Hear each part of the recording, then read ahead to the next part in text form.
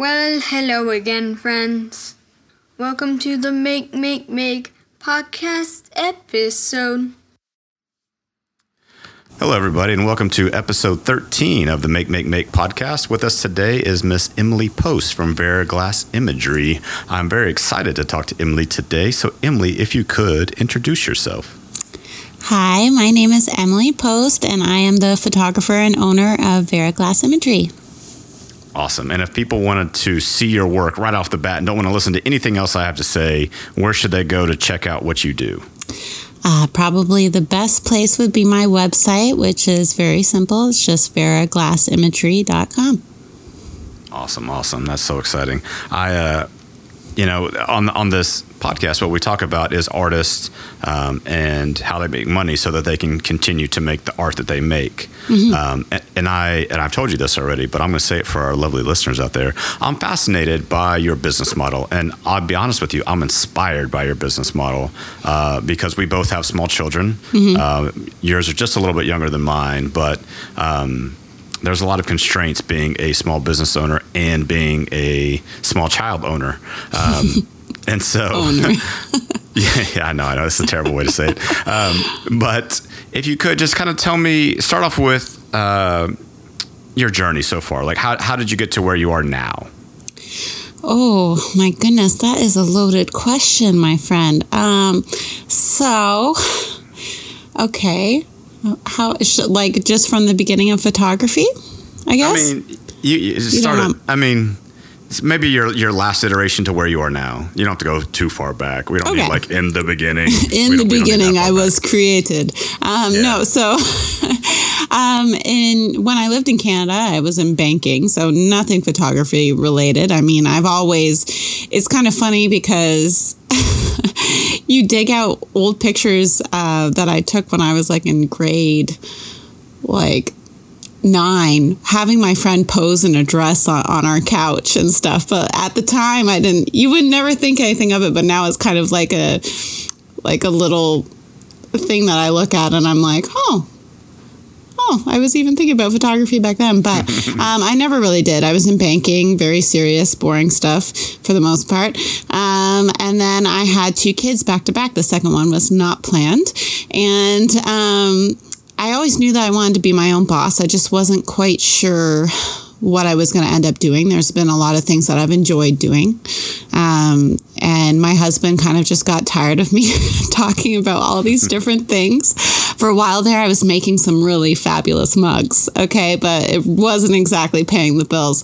And so he just kind of said to me, like, listen, I'm tired of hearing you talk about all these different things that you want to try and you don't try anything. So pick something and try it. Just try it. So I had been taking some photos of my cute babies. And people had been commenting about photography, and I'd honestly never really considered it. So I told him that's what I'm going to try. So it was right before Christmas. He took me out. He got me a camera, a very basic camera. I'm kind of embarrassed to say the camera I was using. The first camera I had that I charged money for was a Canon Rebel XTI. So okay, mine wasn't even a DSLR, sir. Okay, so okay. So that's how it all started. I started doing family sessions, posing people's smallest to tallest, and not taking any... Like an AT&T commercial? Exactly. Like the 5 bars? Yeah, not taking any consideration for like the giant factories in the background and just... making one person look like beet red and the other one looking pale yellow, and just, it was just a hot mess. And then I heard about boudoir. I really hope I'm not getting into too much detail here. That's great. I heard about boudoir, and I was like, sure, I'll try it. So my first boudoir event was on a couch in the middle of the woods. And I had no real idea what I was doing, but I did find it interesting, and I was surprised how quickly I sold out. And now, mind you, it makes sense that I sold out because I was charging barely anything at all. But women just seem to really, really want to do something like this, and I'd never heard of it really before. So then I just started growing my skill and going from there, I guess. Yeah. Yeah, and what I find is interesting is that that's pretty, you kind of do one thing, right? You do boudoir events. Mm-hmm. I mean, you'll probably take other jobs as they come, but it seems like you're really focused on doing one thing. Right. And honestly, for a while, my husband kind of gave me a hard time about that. He's like, why aren't you opening up yourself to everything? And I was like, listen, I hear all the time that people are able to just make an income with boudoir. I know it's possible. I just haven't figured out how to do it yet. It took a lot of adjustments to my business model and a lot of adjustments to my pricing before I was able to get there. Yeah, no, I applaud you on that and sticking to your guns because I am a generalist. Literally, in the last week, this is just the last week, maybe 10 days, I have shot Christmas ornaments for one of my product clients. I have that's a good word, photographed 2 high-end automobiles.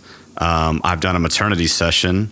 I have done a 3-day corporate event for a Fortune 500 company. And I'm shooting for the toll road tomorrow. Wow. So, and this is my 12th year in business. You would think that I would have picked one, and I probably would have been more successful had I picked one. I don't think that's the case, though. I don't necessarily think that's the case. Honestly, it only became very recently a choice, mainly in the sense that I just don't have time to take on much else. I have 2 weddings this year, one next month and one that I did in August. And those, like, in combination with the boudoir events, it's like putting me over the top. I can't take on much else. I have a wedding on Saturday I'm shooting as well. Oh, really? Okay, yeah. Oh, yeah. I'm all over the place. So, like, and honestly, I would still do maternity. I'm saying no to family right now. I'm saying no to most weddings and stuff like that. But I do enjoy doing something different on occasion because it switches things up and it keeps things fresh. Yeah. So, yeah. That's what I tell myself is that each skill I learn in one helps me in the other areas. And I think that's true. But branding and marketing has been a struggle for me. Like, what am I known as? Like, if you say Vera Glass, like, we know exactly what you do, right? Mm-hmm. If somebody has heard that name, they know exactly what you do. If you say my brand, which is Azul Locks, they're like, oh, he's the instructor. Oh, he's the wedding. Like, there's like 19 different things that I do, and I do them all like okay. But I always wondered, like, if I specialized, could I have been like really, really good? And so I think it's interesting talking to you because you're so humble. Joshua, you are much better than okay or whatever you just said. I know, but still, my point being, like, as far as like branding yourself and marketing, like, could I have been doing national level campaigns had I been focused on one area, like maybe just transportation, like, which is an area I really like, right? Transportation, automotive, like, should I have focused there? But I don't know if I'd had the skills now, like the skills I have now to do it now. Would I have had those skills had I specialized? I don't know. Anyway, this isn't about me. Let's talk about you, because so tell me, like, I know that we had talked earlier that you had said, like, when you first did them, like, post-processing was really a pain point. Most what? That post-processing, like editing your photos, like right when you were starting out, was really hard on you. So can you tell our listeners kind of like where you were at that point? Oh my goodness. Well, I didn't know how to. As you bring in PSD, sorry, I didn't mean to like trigger you there. No, not at all. I didn't know how to do much of anything at the start, and honestly, I really didn't have many people in my life that were willing to mentor me, and rightfully so. People should not mentor for free, but I did not. At the time, I didn't realize the value of that, and we didn't have any money. So I kind of had to learn from YouTube tutorials and teach myself. But at the very start, I had no idea what I was doing. And that's just kind of how I taught myself, is YouTube tutorials and practice. And honestly, I figured out how to use a lot of the tools just by clicking on it and seeing what it did, So, yeah. So, like, if you did a session on a Saturday, how long would it take to get the files done? Oh, dear Lord. I can't quite remember at the start how long it was. Honestly, it probably wouldn't have been that long right at the start, only because I wasn't doing very much, because I didn't know how to do very much. So it wasn't taking me very long. But then I started, what you're talking about is the next stage, which was when I started to get very particular about my photos. And I continued to get more and more particular. It's like when you start, there's things about different poses and stuff that don't bother you. Like that giant factory in the background did not bother me. I was not fazed. Now I would know to be, okay, well, maybe let's stand over here. And now I'll be like, I know you'll know what I'm talking about. That pose makes her look amputated.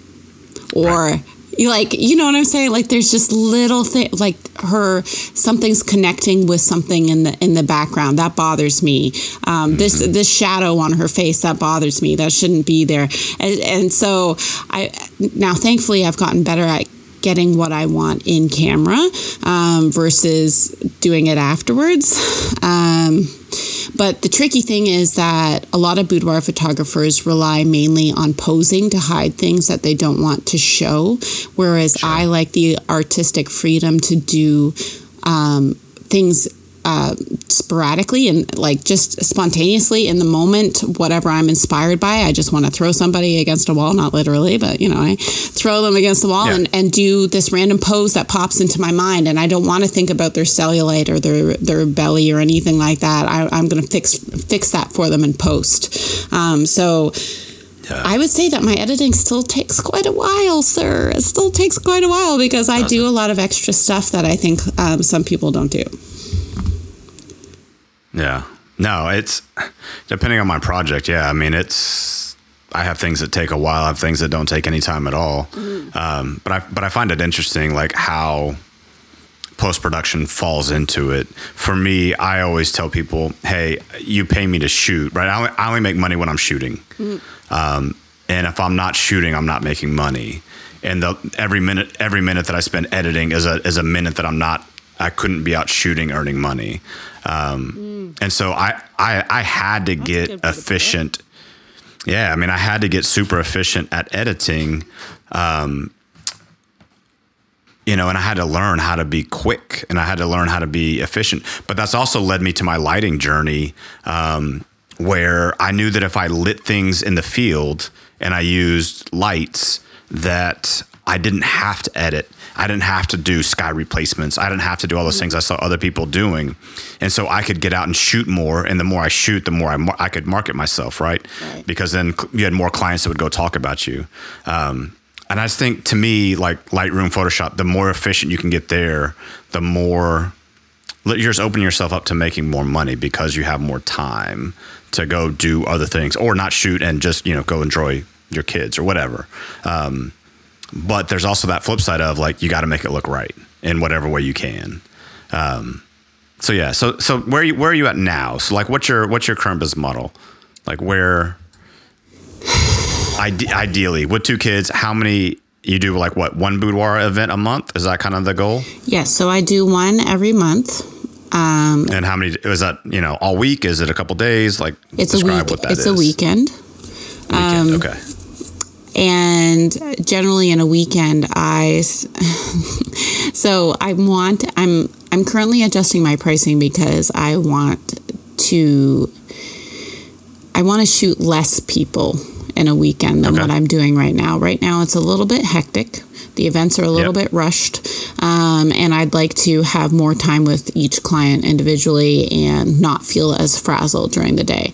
So, for example, my October event, I'm shooting 13 women that weekend. Oh my gosh! So 13. I mean, how many hours? 90 minutes each? 2 hours each? So I don't know. So they have an hour in hair and makeup, and then an hour with me. Okay. Yep. Wow.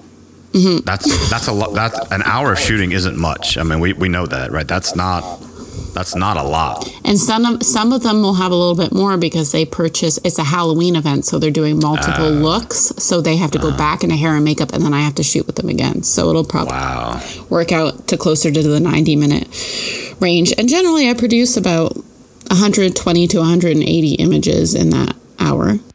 And so, and I know you do some of this, so I want to talk about it. it's not just you're delivering. It's not just you shooting somebody and delivering files, right? That's not what you do. Right. Right. So tell us what you do, because I think it's interesting. So I guess I'm kind of confused. What do you mean by just shooting? And so explain the whole experience for them. So basically, I have. I wanted to make mine stand out. I'm constantly trying to be unique. I don't like to do things that I see everybody else doing. Like for the longest time, I avoided doing milk baths because I just felt like I saw them everywhere. And I was like, I don't want to do what everybody else is doing. So I was like, unless I'm confident that I can make mine a little bit unique, I don't want to do it. So it's the same thing with my business. I know that the market is extremely saturated with a lot of boudoir photographers. So how can I be different? So with mine, the difference is I pour more into the experience. So clients that come in, most of them get to use what I call a reset room. So they come in and they get, oh no, what happened? You're still here. I can hear you. Oh, I disconnected. I'm sorry. It showed disconnected on my end. Sorry. So they'll come in, they'll start in the reset room, which is generally 45 minutes, and they get neck, a hand, and foot massages. Nice. Because a lot of these women come in, they're not really used to being around strangers in their underwear. And it's just an extra step to get them to chill out a bit. Generally, like even with that, women still get to me and their lips are shaking. They're so nervous. So it was just my way of trying to slow down the experience and try and get some of the women that I can to relax. So then they go into professional hair and makeup for about an hour, and then they come to me for about an hour, and then they go to my sales consultant who sits with them. They comb through their own images. They pick the images that they want. They pick the package that they want. And then after you're frozen. Can you hear me still? Yeah, I hear you fine. Okay. And then after that, like even my packages, I try and offer unique things that I don't see everywhere. Like they can get, there's certain options that I have where I go shopping for them afterwards, and I pick out little things for them and that type of thing. And then I also have signature cocktails with like really fancy alcohol and mimosas, and I try and get the. Sounds great. I'm ready to do one. I'm getting some boudoir going. Oh, great! I have a really nice. Hashtag dad bod. Yeah, I have fancy snacks, delicious mimosas. And then I have options on top of all of these, like add-ons. My clients I'm connected with a local designer here in Austin called Feather Red, and she designs custom design lingerie for my clients.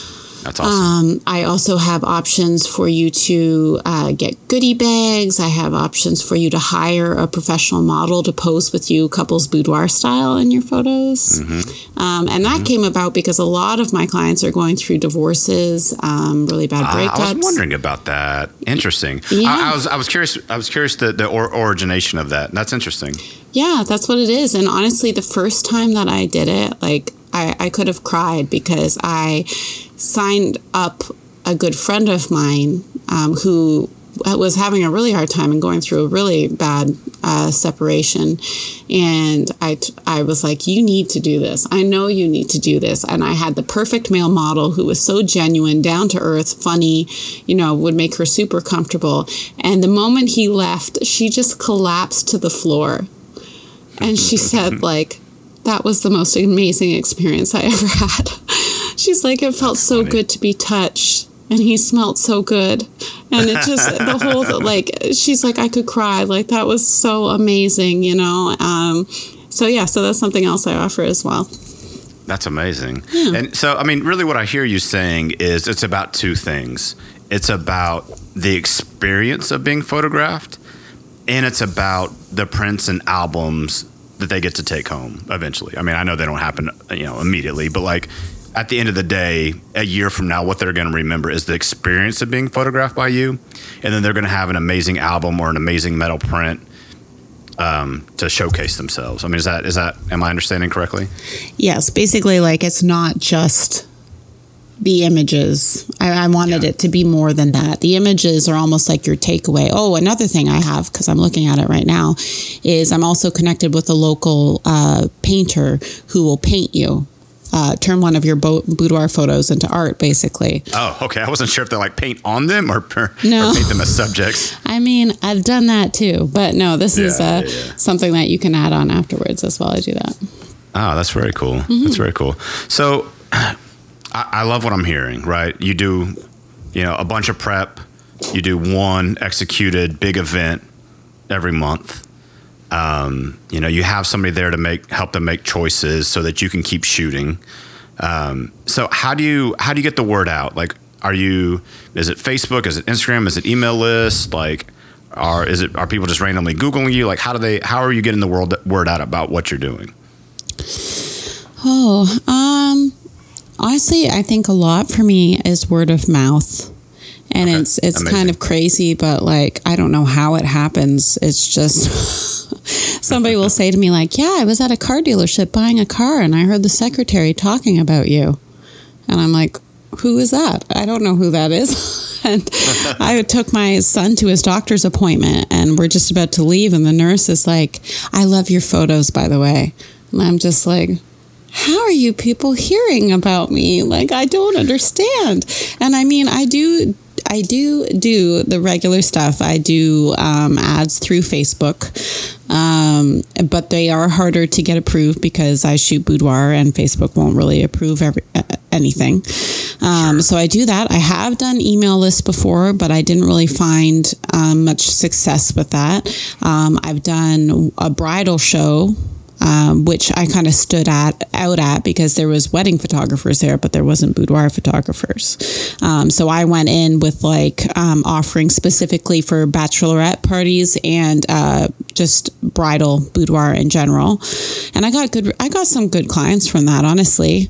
But overall, I would say just like a consistent presence online combined with posting in your local groups for photography and that type of thing. I'm also connected to a lot of models who they have friends, but I think overall, just a consistent presence and getting creative with your marketing. I just started doing TikToks and I get a huge response to that. I've seen some of those. I still don't know what to do with TikTok. Well, they kind of take down most of my videos for community guidelines violations with my photos, but they still give me what I need because I just make the video. Even if it gets taken down off of TikTok, I post that crap everywhere. Can't stop me. You can't stop me. No, you can't stop the. But I got a huge response. I don't know if you saw the one I just made the other day. But you'll know as a photographer, I got 12 inquiries that day. Whoa. 12. That's amazing. I know. I didn't even know what to do with it anymore. I was trying to work. I was trying to edit. And I was like, I'm never going to get anything done. I had 5 last Friday, which was a lot. I mean, that's a lot for me. One or that's two. One or two. A couple of weeks. A couple of weeks is great. Mm-hmm. But I had 5, and I was like, I'm trying to email one and set up bids and quotes. And I was like, I kind of got a little flustered. I can't imagine 12. Yeah. And the reason why you get flustered is because you try and pour yourself into each response and be as genuine and inviting as possible, right? And as personable to their situation, So it was tricky. Yeah, I always want to sound like I'm not a bot. That's always my goal. I don't want to sound like the canned response. Mm-hmm.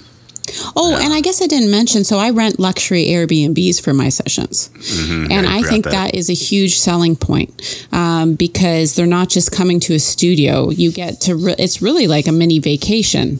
That's what I want it to be like anyways. People see these beautiful places and they want to be in that space. And they definitely want to have their sexy photos taken at that beautiful space. So that's a huge factor of my business that I did not talk about before.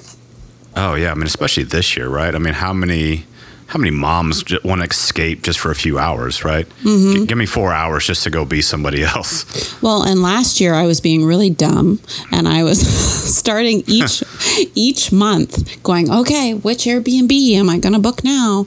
Whereas today I just reserved January. So now, so we're in September for those of you listening, right? Who don't listen today. Yeah, so we're in September, and you're booking all the way out. 4, 5, 6 months out. Yes. So I take December off. Well, when I say take it off, I have an event at the end of November, and the editing takes me into the first few weeks of December. But I don't do an event in December. But yeah, I'm sold out pretty much completely. I think I only have 4 spots left in November. But planning ahead like that is such a huge thing, because then you have these beautiful locations and people can look at them, and maybe they can't afford it right now, but they can afford it if they save, or they do a prepayment plan with you over the next 4 or 5 months until that event is happening. Do you know what I'm saying? Yeah. No, one of the things that this whole pandemic has been able to afford me is usually I'm so busy that I don't look up very much. It's just usually my main goal is like, did I do what I need to do yesterday? What am I doing today? What I need to do tomorrow? And just not having any bandwidth to think about next month, 6 months, a year from now. And so today I started getting some feedback. I posted a poll question to our email list about, hey, I do a lot of weird stuff, but Milky Way photography. And like I started planning something for June of 21, which is like crazy far out for me to plan something. But I've already gotten a pretty good response. I haven't started like signups or anything yet, but just been talking to people, And so I've been inspired by you. I was like, I need to like plan, because my work-life balance is terrible. I work a whole bunch and I'm not around. I'm around my kids a lot as well, but those are the two things I do. I'm either at home with my kids or I'm working. Like that's all I do. And so trying to like introduce some more balance in my life has been a struggle. So how do you manage, right, being a mom, being a small business owner? Like how does that go? So planning ahead definitely was a huge stress reliever for me, and it was one of those things I was like, this was right in front of my nose this entire time. Why wasn't I doing this before? Now I have dates for all of 2021 when I'm doing events, and it's just it feels less like chasing a paycheck, because I know somewhat what my future looks like. You know what I mean? Like, yes, there might be cancellations, but I know overall, this event sold out, this cost is taken care of, and that type of thing. As far as the work-life balance, I mean, that is always a struggle. In some sense, I find with life in general, the moment you feel like you're getting one area really right, another area proves to be suffering a little bit. Yep.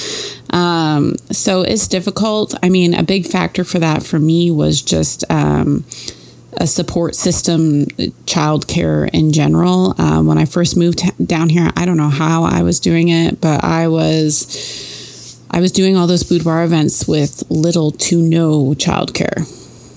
So I was editing with my children there. They were not in school yet.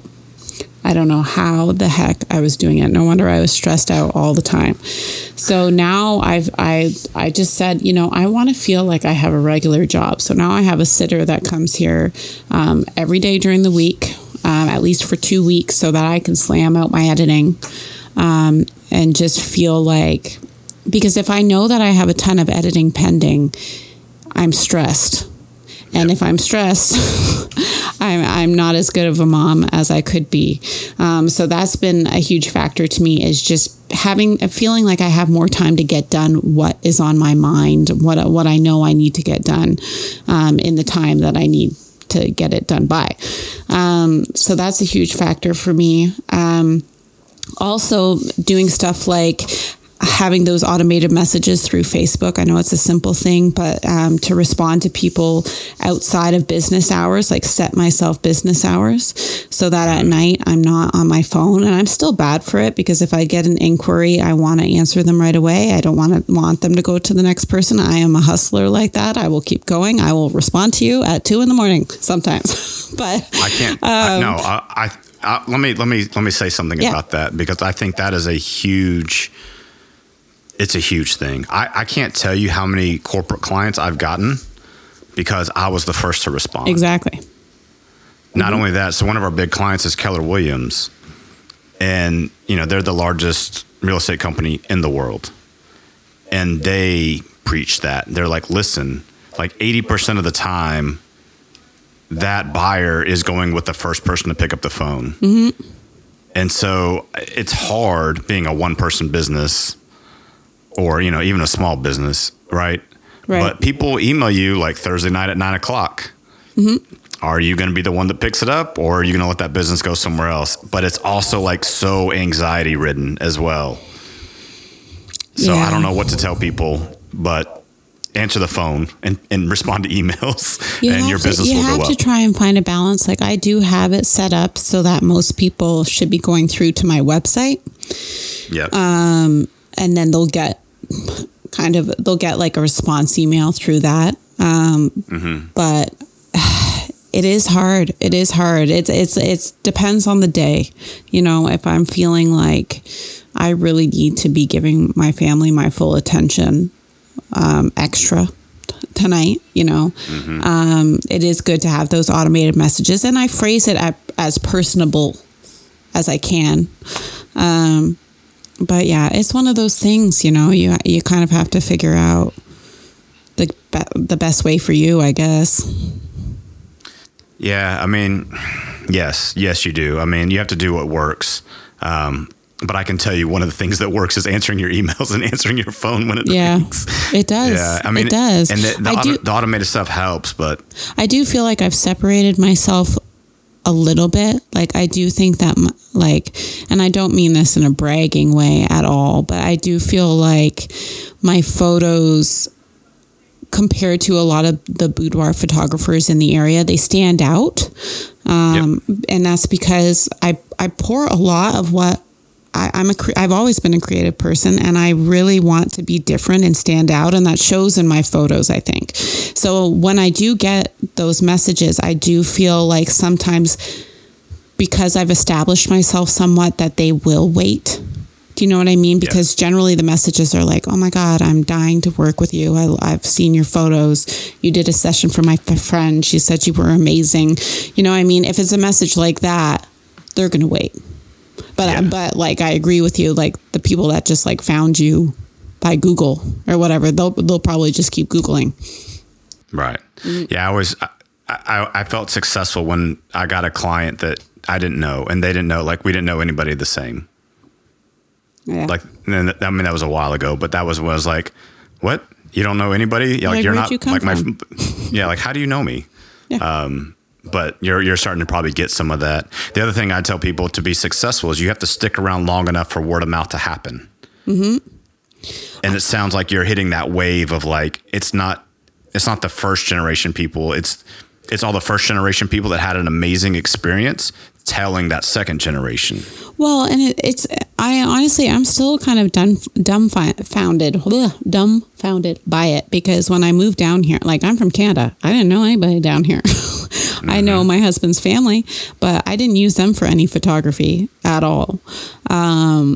So it's still kind of confusing how it happened. And now, mind you, I was raised very much on the squeaky wheel gets the grease.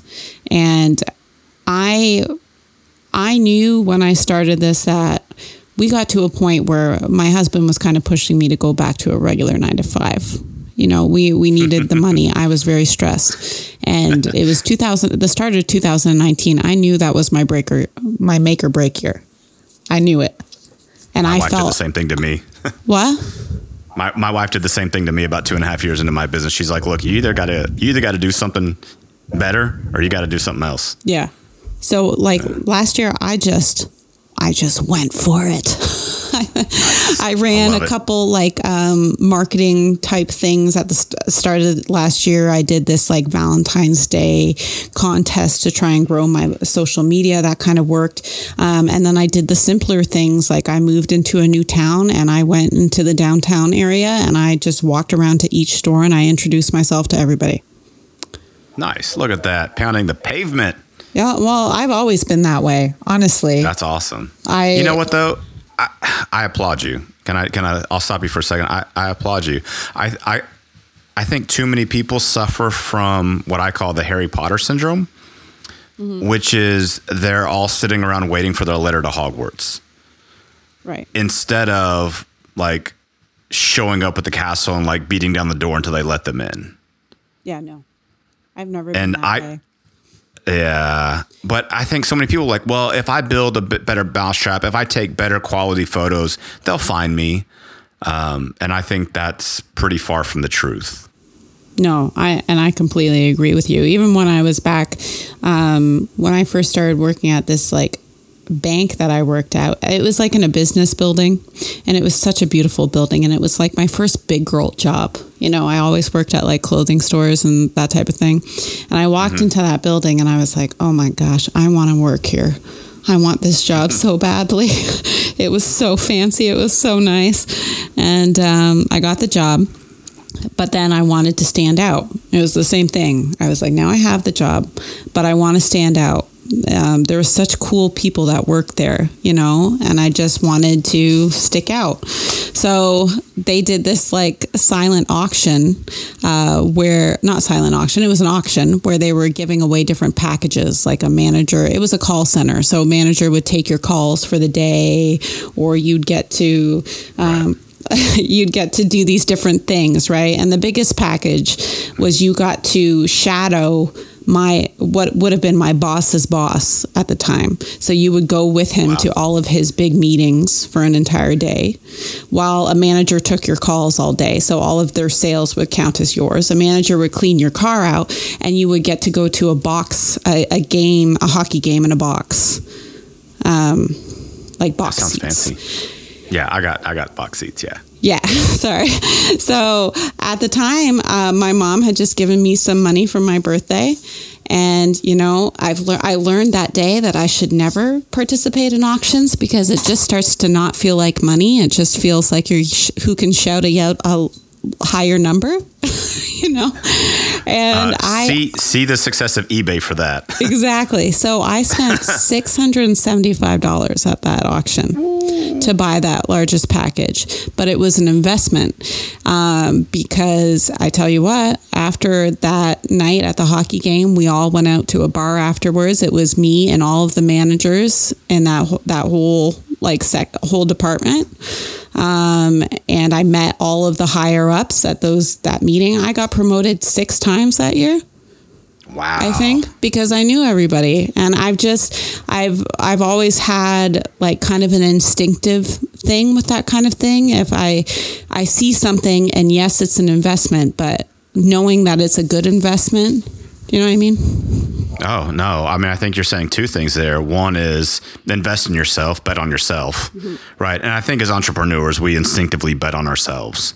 But 2, and for anybody that's ever met me or listened to any episode of this podcast, is your network is your net worth, right? It's not who you know, it's who knows you. And so once the managers were aware of who you were, doors started opening. Yeah, exactly. Right. Growing up, I always I really had a visceral reaction against the idea of fraternities. And I was like, oh man, these people are just buying their friends and, whatever. And now I look back, I'm like, man, I'm going to put my kid in a fraternity because it's a network for life, and how important that is in the success of anybody that wants to be a business person or entrepreneur or anything they want to do. Yeah. And I totally agree. I always ask people like, what's the difference between going to Harvard and going to University of Texas at Austin, right?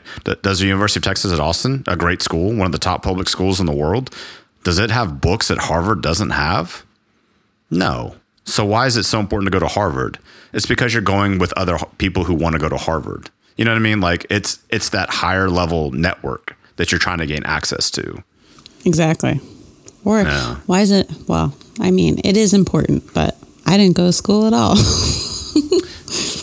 Yeah, I mean, you know, and I'll be the first to tell you, like, I mean, I did, but it was a long, circuitous route. I crammed a 4-year degree into 8. And most of the people I met were all the people I met working in the restaurant that I worked in while I was paying my way to go through school. But I was supposed to be, I got into university. I was supposed to go for political science. Yeah. But I saw, I fell in love and I didn't go. Let's just summarize with that. Not with my husband either. It was with my ex-fiance. I just didn't go. That's all good. You know, but I think successful people will be successful no matter what. But the ceiling is based on who knows them, which is why marketing is so important, right? Because it opens new doors for your brand, for your person, for whatever. Well, what you were saying about the Harry Potter thing, like, I think about that and how it relates to me is that, you know, I do think, I guess I don't feel like that was me, but at the same time, I kind of do. I do think that I was just waiting for something to happen, you know, like something big is going to happen and then I'll be successful, you know? And like, it was just within the last year that like, I tear up when I think about it sometimes because I'm just like, it was me. I was the big thing that was happening. I had it all in me all along. I just had to apply myself to something, you know? Yeah. You know, I'll use a car analogy. You know, I think so many times we worry about building bigger and bigger engines and we fail to work on that transmission, right? Transmitting that power we all have into something that will actually like make the tires go. You can have a big engine that revs, but unless you have a transmission that can support it, it doesn't matter how big that engine is. And growing up, right, I was that like gifted kid that not gifted in like, I mean, like, yeah, I struggle with trying to pick what I want to do because I was pretty good at a lot of things, not great at anything, but I struggled. And so I always thought like, oh, well, I'll just be the idea person. Like that was my ideal job. Like I'll just be the idea person and people will pay me a lot of money to come up with new ideas. And I realized into my 20s that was never going to happen and that job doesn't exist. And the people that actually have success are the people that effort and energy their way through it. And that's kind of what I always tell my friends, like, how are you successful? It's like, I just put 100% in every day. Yep. And eventually it turned out okay. Eventually things happen. Yep. Yeah. Like without energy and effort, it doesn't matter how talented you are in anything. Like honestly, in photography, having better photos only matters to a certain point. Yes. Yeah. I heard somebody say like not too long ago is like, they see all the time that like photographers that maybe don't have the best photos, but they're great at business. Mm-hmm. Are way more successful than people that take amazing photos but aren't good at business. And I was talking to my sister about it and she's like, I think that's why you're successful because you worked in banking for so long, so you had that structure. Like I worked with the marketing people and I was always signing up for extra programs and stuff because I just wanted to learn and I wanted to grow.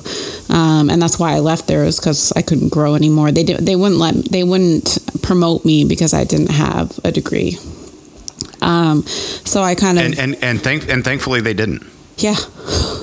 I mean, think about it. Like, and thankfully they didn't because otherwise we wouldn't be having this conversation and you wouldn't be living the life you're living. It's true, but it was frustrating at the time because absolutely. I got laid off from a financial job and I hated it at the time. And looking back, it was the best thing that ever happened to me. Yeah. But like I was always trying to find ways to be extra. Like I was running contests for the floor. We did like quarterly outings and I would plan those and plan out like the drinks and the snacks for everybody and where we were going to go. And that like my manager back then told me like, Emily, you're not a cubicle associate. You're meant to like do so much more. And even the day that I was going to give them their 2 weeks notice, a manager walked by and said, hey, I'm starting this new committee that I want you to help me with. And I was walking to give my 2 weeks notice and I was pissed because I was like, listen, you guys know that I'm capable of so much more. but you're not giving me what I want. You're not letting me get off the phones and just do more with my life. I just wanted to do more, but like it is a good thing that they didn't do that, because I would have never realized what I realize now. Yeah. Well, and I think I'm very similar to you in a lot of ways. I got a degree, but only because my wife wouldn't marry me until I got mine, and that was the whole reason I got my degree, so I could marry my wife. But I was always that instigator too.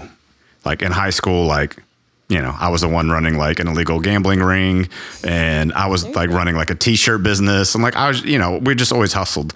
And yeah, like. I've been laid off from jobs, and I'm glad I did now, because I realized that I never wanted to let somebody else put a limit on where I could be.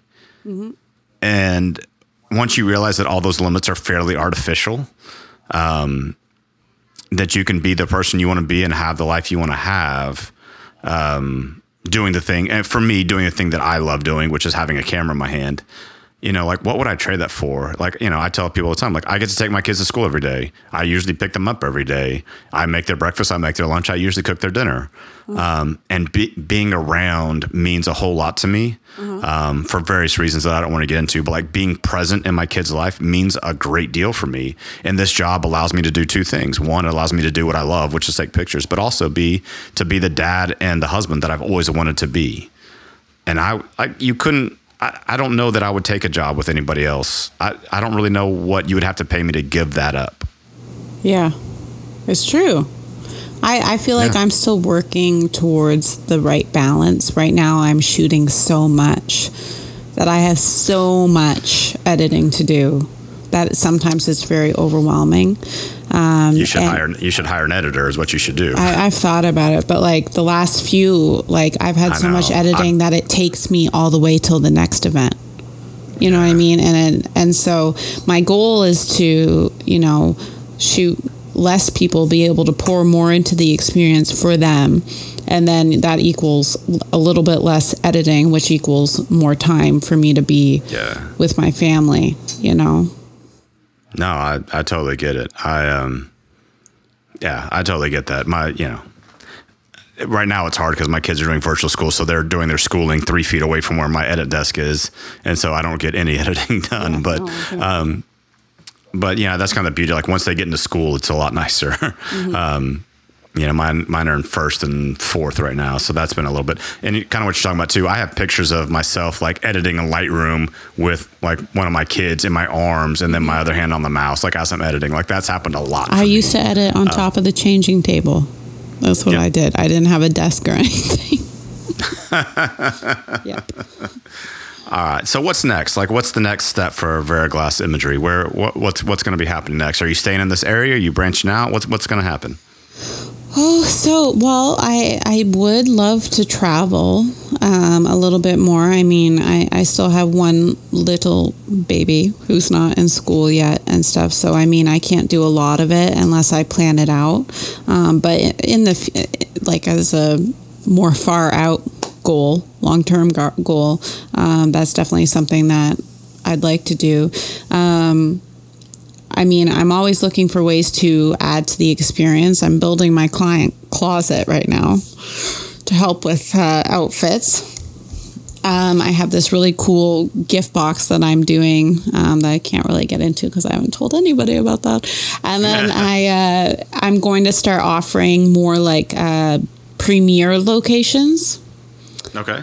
So I'll always have beautiful locations, but there's going to be particular locations that are kind of over the top. And those will be priced a little bit differently. So that's something else that I'm working on. And I think that's part of like me wanting to travel and see new places and not being able to do it yet. So I'm trying to do that for myself here by going to it sounds fun though, right? I mean, like part of your job is like finding really cool places to go shoot in every month. Yes. Like, that's awesome. Yes. And another big change that I didn't mention earlier is that I used to do this all by myself.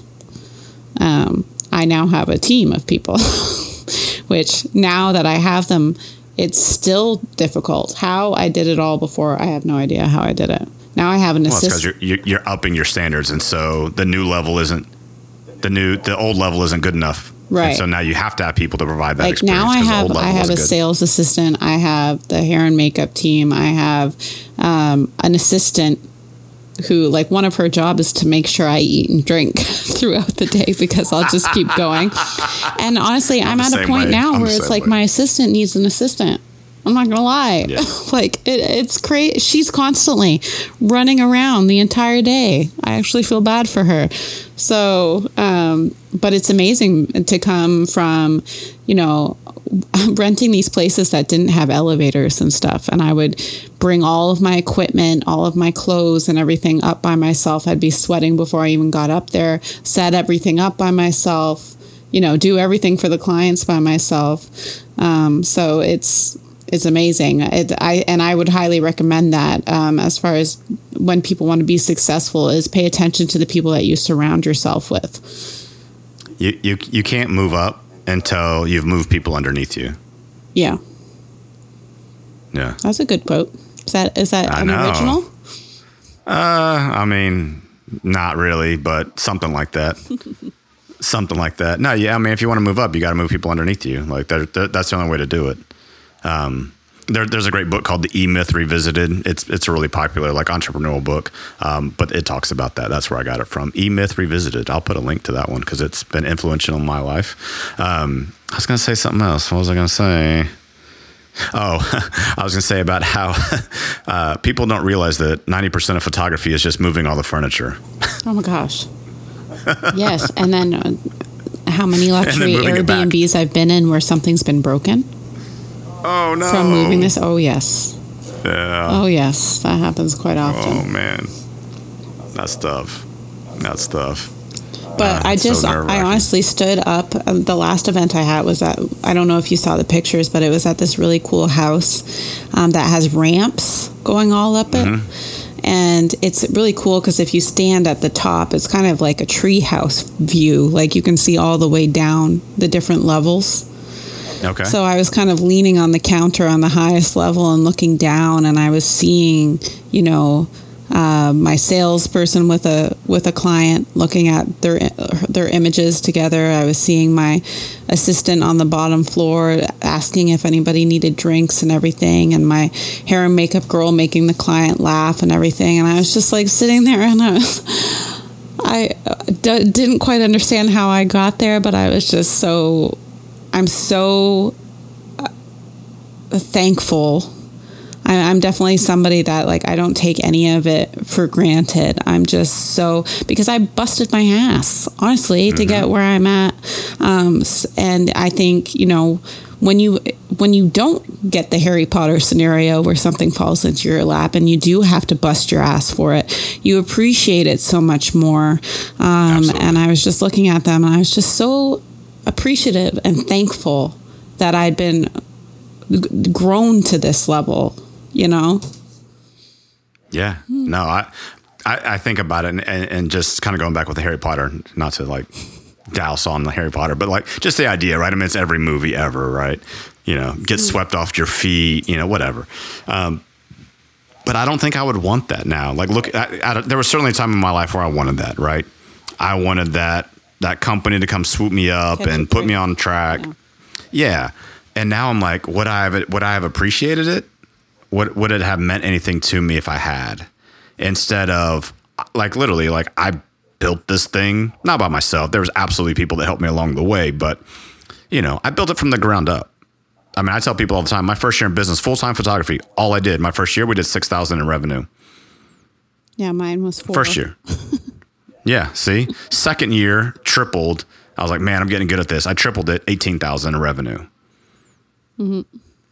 Third year, and in between the second and the third year, my wife was like, listen, you gotta step up or you gotta step out. You better get a resume ready to go put in at Dell or somewhere because we can't do this. Third year, tripled again, $54,000 revenue. Fourth year, I almost hit 6 figures. We did 98, and then we've been a 6-figure revenue since then. That's awesome. But literally there was 2.5 years in, it was, hey, you better do something. You can't keep just kind of doing it. You got to really do it. and it kind of coincided with the birth of my oldest son, and there are some other things too. But I also, I kind of say it a lot, but I think businesses in general take 3 years to really hit their stride. And so you have to stick around long enough for word of mouth to happen. You have to stick around, right? I had to wait for those clients my first year. I had to wait for some of them to hit me in year 3 on that next generation, right? That referral took maybe 18 months, 2 years to come back to me. Now I was doing, weddings and different things, so it took a little bit longer. But yeah, just that stick-to-itiveness, I don't know if that's a word, but just like being crazy enough to keep doing it, even though the results at the time were maybe like not suggesting, but having the vision of where I at least wanted to hit the next step. I had no idea that I'd be doing the things I'm doing now, but I knew I wanted to be doing more than I was. Yep. Yeah. Yep. And I hear that in you, right? That need for like constant improvement. Yes. Like always saying like, well, how can I make this better? How can I make it more efficient? How can I make it, a bigger experience for my clients? How can I make it more impactful? How can I make it more emotional? Yep. Those are all the things I've been hearing from you. Yep. And that really like warms my heart to hear it, because that's how I see myself as well. Well, like, how and can I get you know better? what else is part of it too, I think, is that I had a lot of people say to me, like, it's been so crazy to watch you grow. Yeah. And watch, because if you were to look at some stuff from when I first started, oh dear, like things have changed, and it's changed really quickly. But I think that's part of why some people are successful and some are not, is that they aren't willing to put in the work to grow and to get better. You can't, like, I didn't mention this, but at the start, I purchased like a couple cheap presets online, smacked those suckers on there. And I was so snotty about it too. Like, somebody messaged me and was like, oh, it's just really dark. Is there anywhere you can lighten it? I was like, this is my style. How dare you? This is my style. Mind you, I use this like cheap ass preset and just put it on there. But I not only did I put the preset on there, and then I turned the exposure way down, and like you can barely see like the silhouette of her body. Okay, apparently I was feeling real dark and moody at the start. Yeah, you were. At the start of everything. And I was just like, who do they think they are criticizing me? This is my style, guys. This is my style. And then, and then I looked at it and I was like, I don't know how the change happened, but I just decided to try different things and then learn. Try different things and learn. And if you aren't willing to humble yourself and you're not willing to open yourself up to the possibility that maybe you don't know everything from the start and that you're not perfect from the start, that's also like a huge contributing factor to being successful, in my opinion. I'm still, my editing is still not super fast because I'm very particular about it, but I'm constantly looking into ways to do things faster and do things better. I don't want to stop.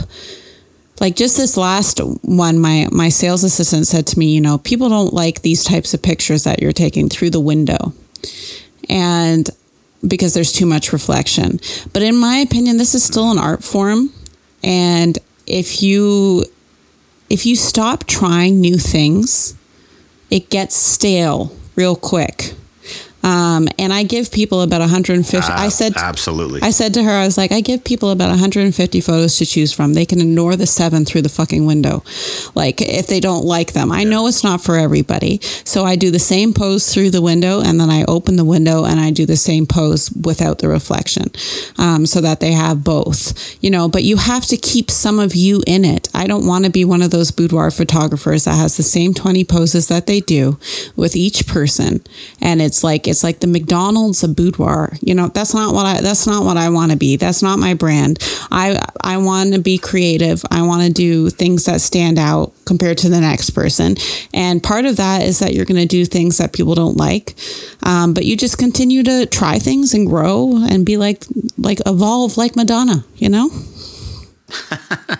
Yeah, I think the worst thing you could tell me about one of my photos is like, it's okay. Yeah. Like, I'd rather you have a strong visceral reaction and say like, I hate this photo or I love this photo. I will take either of those. I'm too But if you're like, it's all right. Just stab me with a knife now. Like that's the literal, like, to have no reaction is worse than a bad reaction to me. Oh, not for me. I'm too sensitive. Really? I'm too sensitive. I can't. I only post in groups that don't allow constructive criticism, Josh, because I am just too much of a sensitive Sally. And you know what? At the end of the day, I know what I'm doing enough that I don't feel as though I need that constructive criticism from randos on the internet.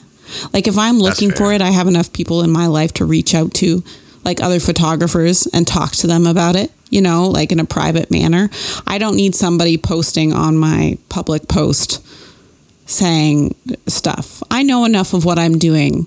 You know what I mean? Like, it's not like I'm making people look orange.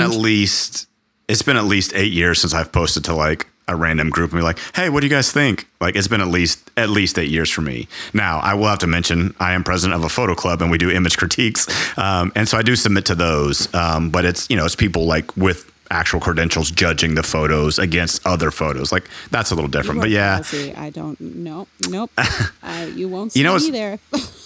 You know what's weird though? And I've probably told this story too, but I was just talking to another photographer friend of mine that I've literally been helping out since she was a teenager, and she's well into her 20s now. But I was telling her that I really didn't feel like I hit my style until 11 years full time. Oh, really? It took, I had inklings, I had notions, but I can tell you, I was at a wedding, Sunny and Rahul. What's up, guys?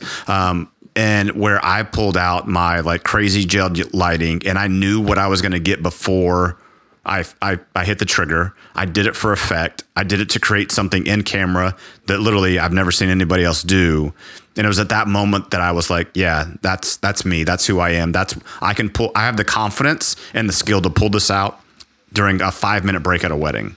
And it took me 11 years to get to that point. Yeah. That's awesome. And I say that because it's a journey. Mm-hmm. And I think this notion that you have to have a style locked down like 3 years into your business, you have ideas of where you want to be, but you're probably not done evolving. No, I don't. Right. I don't want to be done. I'll be bored. Exactly. And so, there were times before that I thought I had it, but I was never 100% sure. But after that one, I was like, I got this as far as that aspect of what I wanted to do. Well, and when I started, Josh, I was having people reach out to me like with such unwanted advice like that. Like right. I look at it now, like I didn't know much at the time, but I had a feeling that it wasn't right, and you got to look at the person's photos and go, do I want my photos to look like that? And if not, I don't need to take the advice. And like this guy was reaching out to me saying, you got to turn the clarity way down. Ugh. Because like trying to get me to do like the 80s softness. Vaseline look. Yes. Ugh. And at the time, I was like, really? Like, should I be doing this? You have to be careful who you take advice from. If you don't want to be in their shoes, don't take the advice. Yeah, there's and the internet's just full of like, well, actually, what you should have done is, it's like, dude. Yes. Just shut up. I posted to this Sony group once because I shoot Sony, and people just ripped me a new one in there about these photos I posted. They were like, this doesn't even make sense. Why do you? I always just want to like pull up my bank statement and be like, does it make sense now? Yeah, well, yeah, but like it's just so rude. Like and then I look at the guy's profile, and the first photo I see is a photo from a wedding that he shot where the groom is hiding behind a tree and the bride's looking for him or something. And I was listen here, you cheesy jerk, you. Don't make comments about my photos, sir. I think the general rule with photography on the internet is the same as seeing a woman that you're unsure is pregnant. Yes. Never, ever, ever, ever, ever, ever, ever just make that statement. Yes. You know what I mean? Like unless somebody specifically says, "Hey, Josh, do I look pregnant?" Will I answer that question? Yes. Same with image critiques. Unless I explicitly say, "Hey, Emily, can you take a look at this photo and tell me what you think?" Yes. Unless I say that, don't offer your criticism because it's not gonna go well for you. Spoiler alert, I never say that. Yeah, exactly. Exactly. I'm surprised to hear that you're sensitive to criticism, though. Oh my God. I am the most sensitive individual, which... Well, that's funny. I had this note of like 20 photos I've seen of yours. Can I go through those real quick? Yeah, no. Do you want to survive the evening? No, I just... I think it was because I was bullied so bad in high school. I'm very sensitive, and there are some negative aspects to that, which is that I don't take constructive criticism well. And I cry a lot. But the positive is that I am very good. It makes me very good at what I do. I'm very sensitive to women and how they feel about their bodies and what I say. So there's good things about it, but one of the negatives is I do not like criticism at all. Isn't it funny though? So often, what we think of as our weaknesses are often our strengths. That's how I try and spin it. Yes. I mean, like one of what I think is my weaknesses. Like when I get nervous, I talk, and I talk fast and a lot. Like that's my defense mechanism. But it also allowed me to start a podcast and have it doesn't bother me at all to talk in front of literally, if you gave me 10 minutes to go and talk in front of 20,000 people, it absolutely would not bother me at all. I used to be, because do you guys have Toastmasters down here? What's that? You guys have Toastmasters down here? Yeah. I used to be a Toastmaster. Yeah, you did. Yeah, you did. That's why you can look in a TikTok straight in the camera and just talk. Exactly. See? Not phased. I know. It's actually what I studied at university. I was a corporate communication major. So. Oh, there you go. I actually had a college final that I had to give a presentation during a passing period in the College of Communication building with 1,000 people walking by me. Oh, wow. And then the teacher. Yeah, that was pretty nerve-wracking, but it didn't bother me. I was fine with it. Everybody else was freaking out. I was like, no, it's cool. Something like that might bother me a little bit. Yeah.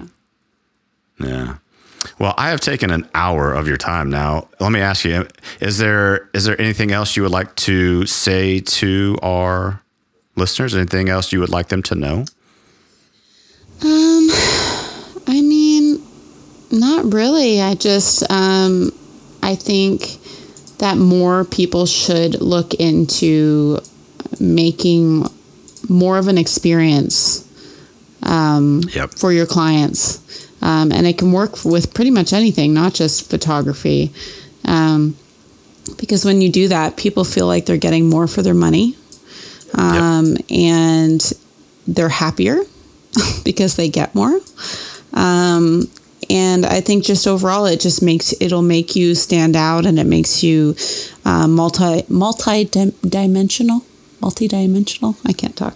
And I think, especially if you're dealing with boudoir, that's what women want. Listen, if my husband told me, hey, I got you a gift card, you're going to get to go away to this for a day, you're going to get a massage, you're going to get boudoir photos done with somebody who's really great, and you're going to get a goodie bag, and you're going to get all those things, I would be over the moon. So just think about stuff like that and how you can implement it in your business. That's what I would say. No, I think that's great. I mean, for me, our experience, if you're on set with me, we're fun. I'm crazy. I'll say anything. I'll do anything. It's fun. And honestly, people are happy with the experience before they ever see the photos. And that's another thing, though, Josh, is when people are not people, person, yeah. People. You know what I'm saying? That's the thing, because a lot of people hire photographers who don't I had somebody tell me that a boudoir photographer straight up said to them, that's very unflattering what you brought to wear. Ooh. And made comments about their bodies. Yeah, that's not okay. I'm sure the photos turned out great. Yeah, no, that's not okay. It's also not okay to not say anything at all and say, stand here, look over that way. And I know that and you could be the most amazing photographer in the world, but you got to be somewhat of a people person. I would argue that you wouldn't be a good photographer. Really, if you're not a people person? No, every really great photographer I've ever met has been an amazing conversationalist. Really? But Absolutely. I've heard about the opposite. So you think that they're just not successful? They're probably shooting landscapes. You think so? Oh, absolutely. The whole reason to pick up a camera is an excuse to go and meet new people. Oh, I don't know. Right? If you shoot portraits. I hear a lot about photographers not saying anything Show me. to them. Show me. I'm telling you. Show me those. Like wedding photographers especially, just being like, stand here and goodbye. I don't believe it. I'm in the wedding biz. We've done over 250 weddings, and I'm friends with a lot of them. The best ones are these amazing, vivacious people. And every one of them. But there's still these people out there that are not. They may be okay, but I don't think they're great. No. Well, I agree with you, but that's what I'm kind of saying is I think you have to be a good people person to be able to be truly successful. I agree. I mean, I think you have. I'll tell you. I know from experience, and I'm sure you're the way. At the end of your shooting day, how exhausted are you? Oh my God, I hit a wall at 8 p.m. I've learned that I should not shoot later than 8 p.m. And you're like me. I forget to eat, and when I get done, I'm like, give me 4 cheeseburgers and a milkshake. Let's go. Yeah, I shoot from 8 a.m. until 8 p.m. generally. And my point being is that we pour so much of our energy into it. Mm-hmm. And we pour so much emotion and energy and effort that at the end of the day, we are 100% spent. Yep. And I don't know how to shoot. I can shoot 0% where I don't pick up my camera, and I can shoot 100% where that is the only thing on my mind. Mm-hmm. And I cannot do anything else. Right. And so the people that aren't outgoing. I mean, I'm talking portraits, right? But I mean, landscapes, whatever. You don't have to talk to anybody. The mountains never pose the way I want them to anyway. But if you're a people photographer and you don't pour yourself into it, what kind of photos are you getting back? I can't imagine they're good. No. They might be technically okay, but I bet they don't have that quality to them. Yeah, I always say that to people. Like, I feel like I'm ridiculous sometimes when I shoot. I have a habit of constantly narrating what I'm doing, like funny in a funny way, like. Mm-hmm. And I'm just a little bit ridiculous, and I say words that I normally never say, like smidge. Like, why that word seeps into every shoot that I do. Like I'm an 80-year-old woman. I don't know. Like, move to the left a smidge. It's like the most annoying thing. I don't remember where I was going with this, but I don't know. But just how much you put yourself out there and into your shoots. Yes. Yeah. You have to. You have to pour yourself into it. Yeah. I agree. All right, well, we'll end there because I think that's a great note to end in. Whatever art you're making, pour yourself, just a smidge. Pour yourself 100% into what you're doing, and I bet your results will be better. Yes, I agree. Yes. I agree. All right. Well, so let me just shout out real quick. So thank you, Emily, for spending time with us. Shout out to all my Patreons who make this successful and support all the things we do. If you're a Patreon of mine, patreon.com/Azulux, you get to hear this interview 3 days early. So if you really want to hear it sooner, sign up with us and you'll learn along the way with all of our cool educational photography articles. I just posted about creativity in 2020 and how it's sucking me dry. But in ways to get out of that creativity. So we are on Spotify. We are on iTunes. So find us there, the Make podcast with Josh Baker. This has been episode 13 with Emily. Say bye, Emily. Bye.